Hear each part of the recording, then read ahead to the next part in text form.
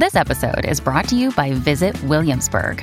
In Williamsburg, Virginia, there's never too much of a good thing. Whether you're a foodie, a golfer, a history buff, a shopaholic, an outdoor enthusiast, or a thrill seeker, you'll find what you came for here and more. So ask yourself, what is it you want? Discover Williamsburg and plan your trip at visitwilliamsburg.com. Welcome to Gabfest Reads for January. I'm John Dickerson. In this episode, I talk with Brad Stulberg, an author, executive coach, and faculty member at the University of Michigan's Graduate School of Public Health. His work is dedicated to the science behind well-being and achieving excellence. His new book is called Master of Change: How to Excel When Everything is Changing, Including You. And it explores how to stay stable in the face of life shocks that inevitably will come to all of us. It's out now from HarperCollins. Here's our conversation.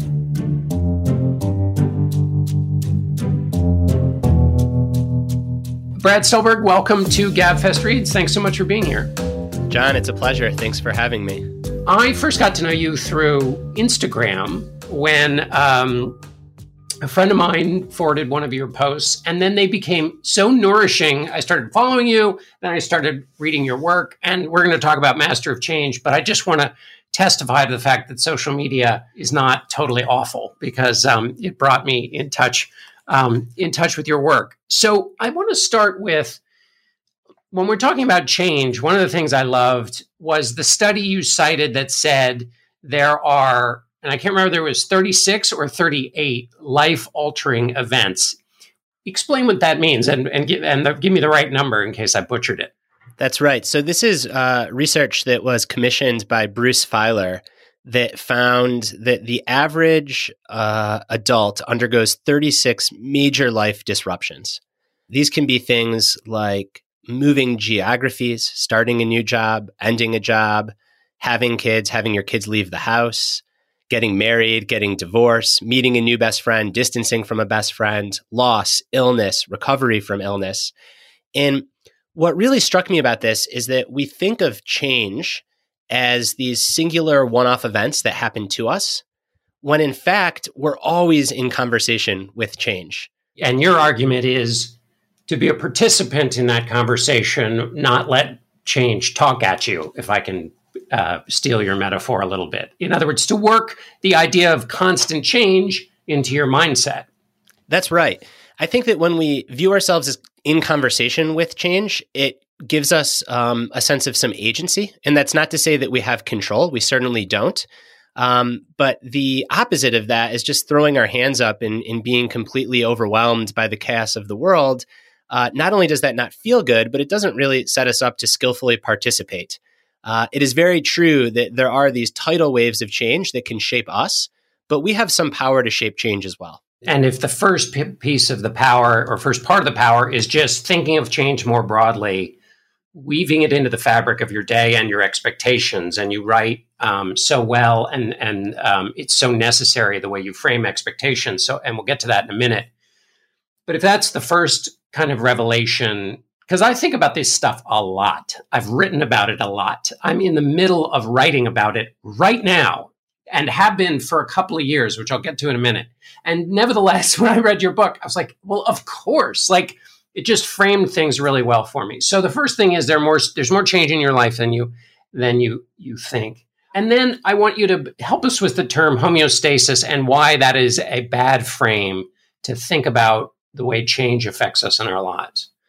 Homeostasis goes all the way back to the late 1500s, early 1600s. So it really dates itself to the beginning of empirical science. And anyone that took high school, even middle school, perhaps biology, has probably heard this term.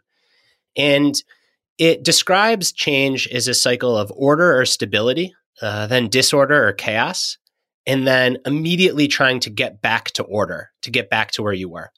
And homeostasis treats change as something that is negative and that is a threat to any living system, be it an individual, an organization, even entire society and entire culture. And homeostasis was the conventional framing of change for the last 5-6 centuries. More recently, however, in the research community, from across different domains, scientists have stepped back and said, actually, when we look at really healthy individuals, they don't follow a homeostatic approach to change. It's not the best fit model. And they've described what they've coined allostasis, which describes change is a cycle of order, disorder, then reorder. So yes, it is true that we crave stability, but that stability is a moving target. It's always recreating itself. And I'm a sucker for words, so I love the etymology here because I think it tells the entire story so beautifully. Homeostasis comes from the Latin root homo, which means same, and then stasis, which means standing. So it argues that we achieve stability by staying the same. Whereas allostasis comes from the Latin root allo, which means variation or change, and then stasis, which again means standing. So it argues that we achieve stability through change. And it has this elegant double meaning that we can be stable through change, and the way to be stable through change is through change, at least to some extent. If I'm coming to a new understanding of change in my life, it feels like the first two steps are, one, there's more of it, and think of it more broadly. I mean, so one of the revelations for me is I was writing about a period of change. I've carried around these notebooks for the last 30 years in my back pocket. And mine are made by Field Notes. Yours look like maybe a moleskin. What do we got there? Mine are moleskin. So I've been writing about what's in these notebooks, and a significant area starts cold with my wife saying, "Oh my God, we dropped our son at college, and our dog is dead." One day, she said that into the middle of the living room on a Sunday. The fact that it was a Sunday has other significance, but because we get hit with these thoughts on a Sunday, don't we? But when I read your book, I was like, that's exactly it. These are life changes. And then the revelation I had was it was in the middle of COVID, basically, or around the Delta variant, which you write about. And I completely forgot that there was change encased in change. And so anyway, your framing of change more broadly considered seems like the first step. The second step is don't try and wrestle the wheel right back onto the road, but recognize that life is a path, that you will change and that you will go in a new direction. Explain the difference between a road and a path, since I've taken us there just for the moment. It's one of my favorite metaphors for thinking about change, which I guess is to say thinking about life. A road gets you from here to there as swiftly and as efficiently as possible. When you're on a road, you expect smooth sailing. If you get off the road to make a pit stop, if you're on a road trip, generally you try to get back on as fast as possible. And when you're on a road, especially in our modern times, you can really zone out. You can just pay attention to Google Maps or Apple Maps, whatever you use to tell you exactly where to go. And you get there fast and you try to make really good time. It gets you from here to there. Whereas a path works in concert with its environment, and it's constantly revealing itself to you as you walk it. And there's no such thing as getting knocked off a path. You bushwhack, you get back on. You might have a general sense of where you're going, but it's not seen as an assault or an embarrassment to get thrown off a path. And I think that when we think about navigating our own lives, if we have this road mindset, there's really two big categories of risk. The first is that we're always going to get thrown off the road. And when we do, we're going to have freak out moments. And the second is that even if we stay on the road completely, well, then we end up at the end of our lives and we might have had the most efficient or optimized lives possible, but we'll be like, how do we get here? You know, I was in this kind of driving trance and now here I am. I'm an older person. I'm on my deathbed. Whereas when you're on a path, you have to be in touch with your environment. It's a much more visceral, intimate experience. Yes. And what I like about the idea that you've written about is that it's an iterative experience. We'll get to identity, and maybe we'll just get there right now. I had thought that identity was like, okay, you form it in college, and then like you add to it. You know, it's like you basically get the vehicle kind of in college, you're on your own, you build the vehicle, and then like, okay, maybe you add a racing stripe or you get the mud flaps or you get a fancy steering wheel. But I realized when my eldest son went to college that actually what it did to change my life required a whole new like vehicle. And so when you write about identity, in other words, identity is not something you kind of add to. It's something you often rewrite at different stages in your life. Talk about identity a little bit in this context of change. Changes around us are challenging, but changes to us, to how we see ourselves, are even more discombobulating. Especially for those of us that have grown up in the West, there's a real prioritization on self-esteem and self-confidence and just self-image, having this standard self. So when things change, it can be seen as a threat to ourself. So the first thing that I would say that I uncovered in my research and reporting is over-identifying with any one thing that you have really sets you up for fragility. I have this house, I have this job, I have this income, I have this relationship, because all the things that you have eventually change. In many cases, they're taken away. The second thing that I think comes up often with identity is, especially in the corners of the world that I operate in, where people are interested in high performance and excellence, it's very easy to say, if you want to be great at something, you have to go all in. You have to be obsessed. And I think that this also makes you inherently fragile, because when you get injured, if you're an athlete, or when it's time to retire, if you're an entrepreneur, or when the album doesn't win a Grammy, when you're a musician, or just when your kids leave the house and you cared really deeply about having them in there, it can be another really discombobulating experience. So the metaphor that I like to use for identity is to think of it like a house. And if you have a house that only has one room in it, and that room floods or catches fire, you're in for it. There's nowhere to go. It's a really, really terrifying experience. Whereas if you have a house that has multiple rooms, in one room floods or catches fire, you can go seek stability in those other rooms while you deal with the flood and fire. And when you think about building an identity, I think it's about building a house. And then over time, you can renovate those rooms. You can add rooms. You can change rooms. You can spend less time in one room and more time in another room. I think it's really important for me to be explicit here. I'm not arguing that the key to navigating change or a life well lived is to be quote unquote balanced. I think it's okay to have seasons of your life where you really do spend a lot of time in one room when you go all in, so long as you don't let the other rooms get moldy. They have to remain available to you.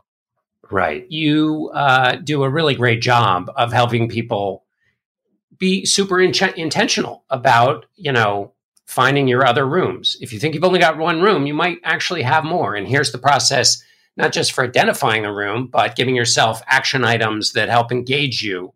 Do people ever say to you, oh, this is a lot of thinking about like just day-to-day stuff. Do I have to really be so intentional? Do I have to really think about thinking this much? Can't I just like live my life? I think that a lot of people might say that.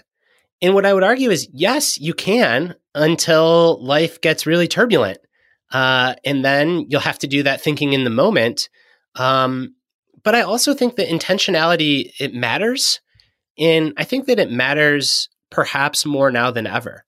On the show, you've done such a wonderful job covering what I just call broadly the attention economy, and just all the competing forces for our eyeballs, for our ears, for our attention in any way, shape, or form it can be had.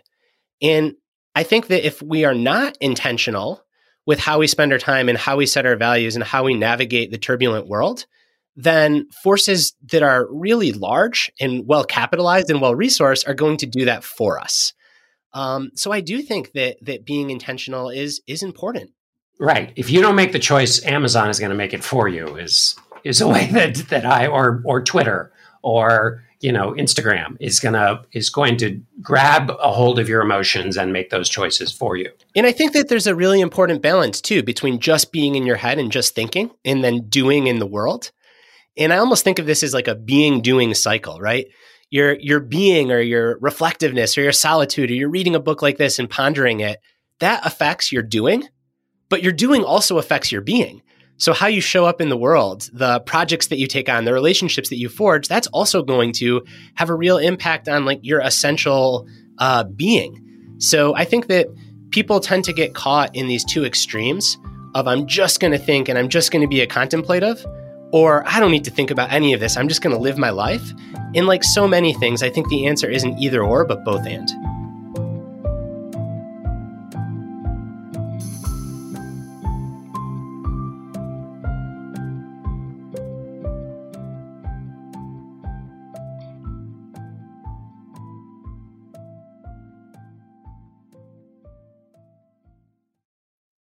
This episode of the Gabfest is brought to you by Aura Frames. Are you looking for the perfect gift to celebrate the moms in your life? Aura Frames are beautiful Wi-Fi connected digital picture frames that allow you to share and display unlimited photos. It is super easy to upload and share photos via the Aura app. And if you're giving Aura as a gift, you can even personalize the frame with preloaded photos and memories. Aura Frames, in the notes that I have here, says moms like Aura Frames. I'm here to tell you that is like the truest statement in the world. I gave my mother an Aura frame. She absolutely loves it. She's also always hectoring me to keep adding new photos to her Aura frame so that she's got great new photos every week. So think about giving your mother or grandmother or aunt or sister or friend an Aura frame for Mother's Day. It was named the best digital photo frame by Wirecutter and selected as one of Oprah's favorite things. Aura frames are guaranteed to bring joy to moms of all ages. And right now, Aura has a great deal for Mother's Day. Listeners can save on the perfect gift by visiting auraframes.com to get $30 off plus free shipping on their best-selling frame. That's AURA frames.com. Use code GABFEST at checkout to save. Terms and conditions apply. Okay, round two. Name something that's not boring. A laundry? Ooh, a book club. Computer solitaire, huh? Ah, sorry, we were looking for Chumba Casino. That's right, ChumbaCasino.com has over 100 casino-style games. Join today and play for free for your chance to redeem some serious prizes. ChumbaCasino.com. No purchase necessary. Void where prohibited by law. 18+. Terms and conditions apply. See website for details. You write often about athletes and use their examples. The book, for those who have yet to read it and will, is peppered with real-life examples of people going through various different kinds of change. Not all of them are athletes, but they're high performers in one form or another. What is it about athletes that helps tell this story? Ooh, I think that athletes experience the kind of change that I'm interested in wrestling with in the book in a very intense and condensed fashion, because so often athletes peak in their 20s, maybe if they're lucky in their 30s. And that is an enormous identity foreclosure, especially at the world-class level, because to be a world-class athlete, you have to have a near single-minded focus on that thing. So not only is it this huge part of what you're doing, but it's a huge part of what you're doing to the exclusion of lots of other things. And then suddenly there's an injury or an illness or a misstep or just plain old aging that then takes you out of your sport. And that is just such an enormous transition. And again, this all happens in a really condensed period of time. And the other thing that I like about athletes is I think that there is something really inspiring about chasing after a goal and being ambitious and wanting to be great, wanting to be excellence. I think that's a huge part of the meaning of life. So for me to make this argument that we should weather change in a certain way and we should be rugged and flexible, I want to make sure that I'm not throwing out the baby with the bathwater and encouraging people just to check out, because that's not what I'm trying to do here. And the athletes, the ones you choose, what I like about it also is they're high performers. So they're not just like, hey man, I'll do whatever. But they also are super intentional about what they do, because you can only achieve excellence if you, going back to your previous point, if you set a plan, stick to the plan roughly, and aren't just driven around by your emotions. If the path to understanding here is first learning that changes should be more broadly considered. The second is that change is something that is not from A to B to A, but A to B to C. The third question then is, or the third step for me is, what's it like to be in change? One of the things, the idea of negative capability is supposed to be a key to genius, that you're able to hold two opposing notions in your head at the same time without grasping for solutions. To me, That's terrifying. I mean, I understand it and I admire it, but I find it very difficult. So how does one, you're sitting in the living room and you realize that like the dog you loved is dead. Your kids have gone to college. Oh my, what, like it's all seems very gauzy, unfamiliar, and no clear solutions in sight. How does one get used to that kind of change? I don't think you ever get used to it. I think that you become better at weathering it. So I think it's worth separating really challenging negative changes, the dog dying, or worse, the spouse dying, God forbid, the child dying, the terrible health diagnosis, from still jarring changes, but less extreme changes. So a career transition, a big professional success or failure, so on and so forth. For the former, I think the notion is to hold two competing ideas at the same time. And these two competing ideas are ruggedness and flexibility. So to be rugged is to be tough, to be determined, to be durable.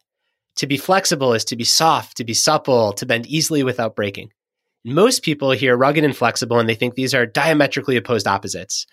But in my research and reporting, hundreds of studies, hundreds of interviews, what I found is that individuals that weather life's change really well, they're not rugged or flexible, they're rugged and flexible. They draw their ruggedness from their core values, from like the essential qualities and traits and characteristics that matter to them most, the hills that they'll die on. And they hold on to those things. They don't just let go of those things. But then on everything else, they're super flexible. And they can take those core values and apply them creatively to a wide range of circumstances. So the key to getting from disorder to order to me is being both rugged and flexible. Again, knowing the hills that you're going to die on, but then challenging yourself to be really flexible. Now, for capital T trauma or very big negative changes, the most important thing is to seek support from your community, from those that you love, from your friends, from relationships, and just to keep showing up. It doesn't have to be meaningful. You don't have to grow from it in the moment. You don't ever have to grow from it. Sometimes things just suck, and all that you can do is lean on others for support and keep showing up. Let me grab a hold of that because you wrote in the New York Times that typical self-help advice didn't help you when you were dealing with an onset of OCD and depression, and it made you feel, quote, feel as if you're not even good at feeling bad. Unpack that for me. What did you mean? And is that connected to what you were just saying? Yeah, that's right. So it is connected to what I was just saying. About 7 years ago, I was struck by really sudden and stark onset obsessive compulsive disorder, which is a quite debilitating and highly misunderstood condition, and then really bad secondary depression.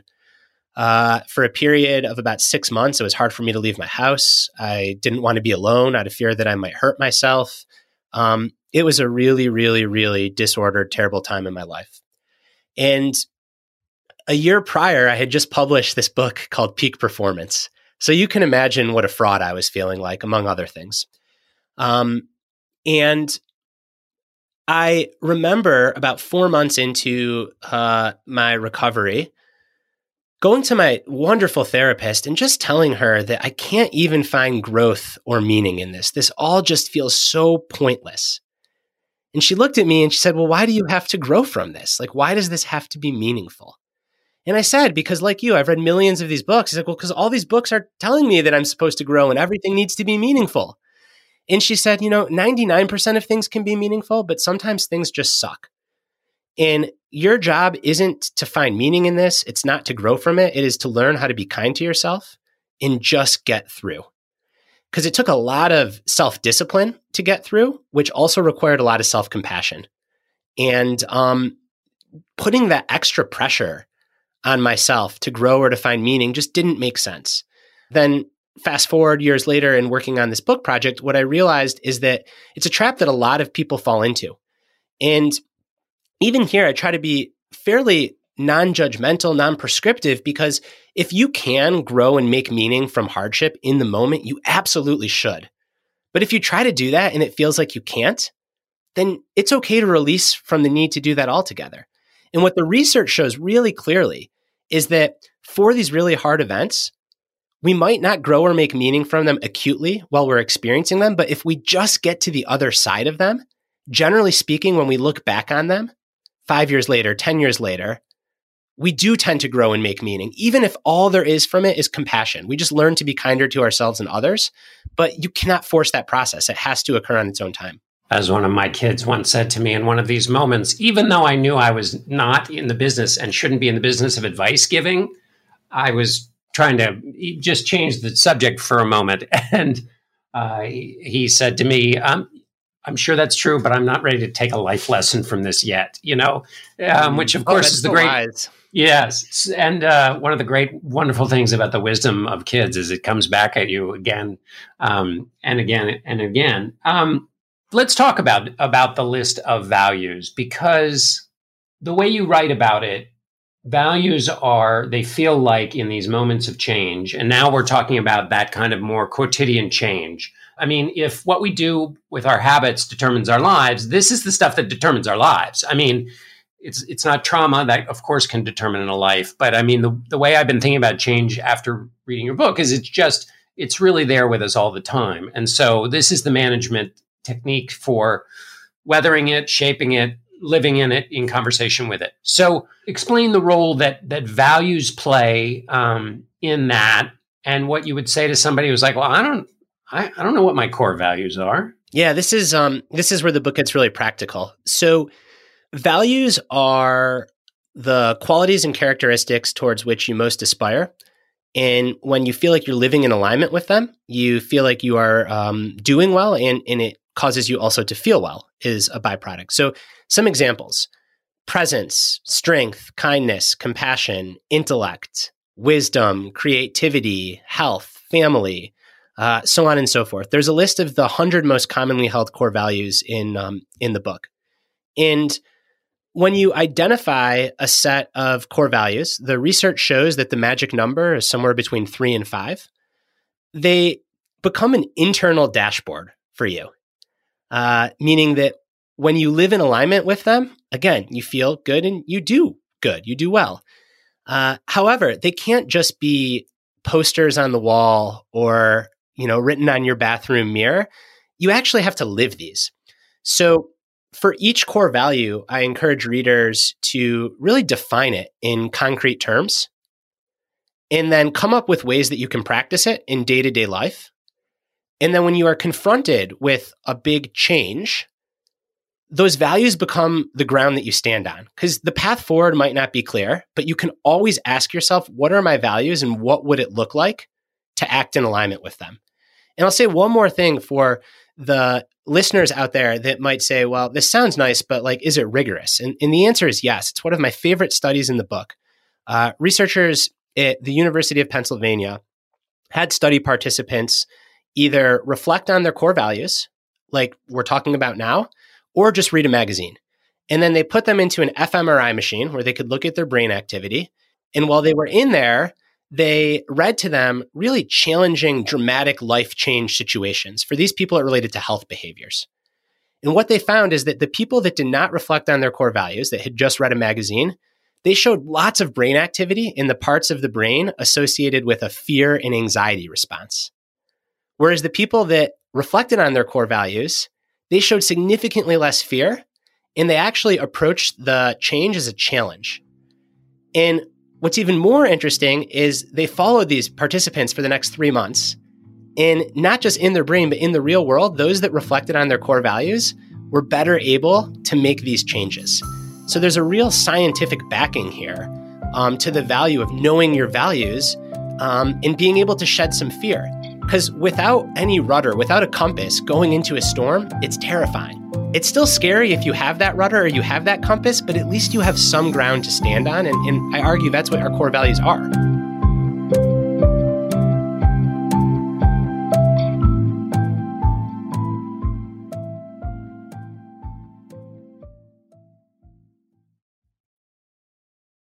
You have practical guidance along this way, which I really liked, which is, so you have the list, which is great, but then you also have sort of action items to help people kind of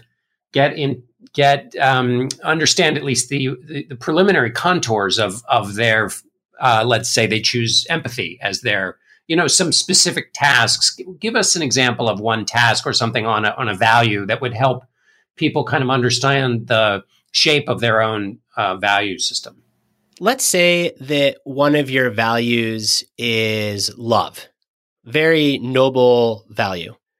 Then I would say, well, how do you define love? So one definition of love, and it's one that I use, is being fully present and attentive for the people and activities I care about most. To me, that is how I demonstrate love. So then I'd say, all right, well, now I have this value, I have this definition. How do I practice it? And there we get deep into the weeds of, I'm going to put my smartphone and my laptop in the garage during dinner so I'm not distracted by it, so I can really be there for my wife and kids. Or when I sit down to write, I'm going to make sure I do it in an environment without distraction. So you go all the way from love down to where is your smartphone during dinner. During times of change or turbulence, again, you can ask yourself, what would it look like to practice love? What would it look like to be really present for what I care about and try to protect what I care about in this circumstance? I think another important thing to mention here is oftentimes people will say, all right, so I have this list. There's 100. They all sound good. You're asking me to get to 3 to 5. How on earth am I supposed to know what my core values are that are going to become my internal dashboard and my compass for change? In here, the psychology research shows that, ironically, the best way to get deep into the contours of yourself is to create some distance from your current self. You can imagine that you're 10, 20, 30 years down the road, looking back on current you. What would older you be proud of? That's one really good inroad to your core values. One that I like is you can look to people in your life that you really admire. And these can be people that you know, but these can be people that you've never even met. But for whatever reason, they're out in the public eye and there's something about them that you really admire. Well, what is that thing that you admire? And that's a really good inroad to a core value. So I just went through this exercise myself because I don't really do New Year's resolutions. I do a values inventory. And I've had a lot of change in my own life, and it's been a minute since I revisited these. And someone who I admire, I know whom you admire as well, is Jason Isbell. But I never really stepped back and said, well, obviously his songwriting is otherworldly, but like, what is it that I'm so smitten with this man? Why do I admire him so much? And the value that came out was just truth. He just tells his truth in the truth. And I said, well, maybe I'm entering a phase of my life where that ought to be a value that I live, that I prioritize. And then, of course, it's about, well, how does that define and manifest in my own life? It's one of the ways, I guess, one of the other ways in which people think about that is think about, your eulogy, not your resume. What's in the eulogy? What do you want them to say? You were always kind, compassionate, or, he drove a really nice GTO. How does that, tell me what tragic optimism is before we run out of time. So tragic optimism is a term that was coined by Viktor Frankl, Holocaust survivor, psychoanalyst, most known for his work on man's search for meaning. But he wrote this much lesser known essay that he simply titled The Case for Tragic Optimism. And in the essay, Frankl says that being a human, we will all face tragedy. It's unavoidable. And he lists 3 reasons for this. The first is that we're made of flesh and bone, and our bodies will have aches and pains. They will hurt. The second reason is that we have a prefrontal cortex, so we can make plans, and our plans don't always work out. So we'll experience some frustration in our life. And then the third reason is the hardest, which is that we are the only species that knows that we and everything we love will eventually die. And just knowing that is a real tragedy. So Frankl, in a complete retort to what today we'd call toxic positivity, says enough with being a Pollyanna. Like, the work of a mature adult is actually to accept that this tragedy is inherent to the human existence. And at the same time, in spite or maybe even because of all this tragedy, we can work to maintain hopefulness and optimism nonetheless. And I find this so freeing. We don't have to wallow in nihilism or despair. We don't have to pretend that everything is okay and hunky-dory always. We can embrace the complexity of both. And we can realize that even in a single day, we can go through this whole span of emotions. And in today's world, there is so much that's tragic, but there's also so much that's beautiful. Yeah, Chesterton said, hope is the power of being cheerful in circumstances we know to be desperate. And I know cheerfulness is not what we're talking about here, but the idea of knowing that things are this way and yet being able to persevere is really powerful. So you and I have lived a few years. A lot of our listeners will have lived enough years so that they have some of their own examples to kind of match against this. They've been through periods of change. They've felt that transition. What would you say? What's your guidance for those? I've been thinking a lot about college because the kids are in college, but also my own experience there and the beginning of identity formation that I associate with that period, because you have enough independence to really make your big first mistakes, your first job. How do you think about identity formation and this idea of becoming comfortable with change at that stage when you're learning all the rules at the first time? I like the metaphor of a canvas. And you have this canvas that maybe by age 18, 19 as an undergraduate student, this is when you look in the mirror, there's kind of just like a you there that you know, and it's probably the same you that you still see when you look in the mirror now. My grandma, who's in her 80s, says, I look in the mirror and I see this old woman, but I still feel like this young adult. And that's like the canvas, that is your essential kind of awareness of who you are. But then throughout life, you're going to have all kinds of paint and texture added to that canvas. And the canvas is always there. But the paint and texture is going to change based on your life experience. And I think that, again, it's non-dual thinking. It's kind of holding on to both of these ideas at the same time and then not foreclosing yourself into any one identity. Whether it's a career, whether it is a certain way of viewing the world, identifying with values, not things. Tell me a little bit about your process and how, this book worked, how you think about work that you do, day to day on Instagram, which is incredibly nourishing and helpful because it puts, in your book, in this book anyway, there's the more regularly these ideas are in your head, I feel the better it is. And so how do you decide what to do at book length, what to do on podcasts, what to do Instagram and any other format in which you, semaphore or whatever else? I wish I had a rigorous process that I could tell you about. It's a lot messier than the output, as is always the case. In short, I write about topics that I want to read a book about. So like I write the book for myself first. I mean, this is a conversation I have with myself all the time. And then obviously I try to make sure that it's something that readers and my readers would find interesting. And then I just think about meeting people where they are. I mean, that's me practicing my values. For a while, I thought of myself as a writer. And I realized that was kind of narrow. Like, I'm more of a creative or a communicator. I try to be a source of wisdom. And that means doing podcasts. And that means posting on Instagram. And I don't have to like all these things. But I ought to at least give them a shot. So I guess my process is kind of saying, what's the medium? And then what am I trying to accomplish with it? In a book, because deep down inside, I am a writer, a book is the foundation. It's the chassis. And the book is the priority. And when I write a book, for 6 months to a year, I am just in the world of that book. But when I come out of that world, the work isn't done. And that's where it's about, well, how can I get these messages on a social media post? How can I figure out interesting ways to talk about them in conversation, so on and so forth, ultimately hoping that people will come and read the book. Yeah, well, it is. It's a great book, and I love it. Also, it has three of the things I like. It has stories in it. It is not just kind of a lot of stuff in the air. It has practical guidance. It's not excessively long. I think we've all felt those books in the world that are, you feel like this could have been a long article. No, it feels like it is at the length that it should be. And Brad, it was a real joy to read and a great pleasure to talk to you. So thanks for being with us. Yeah, thank you, John. I appreciate you.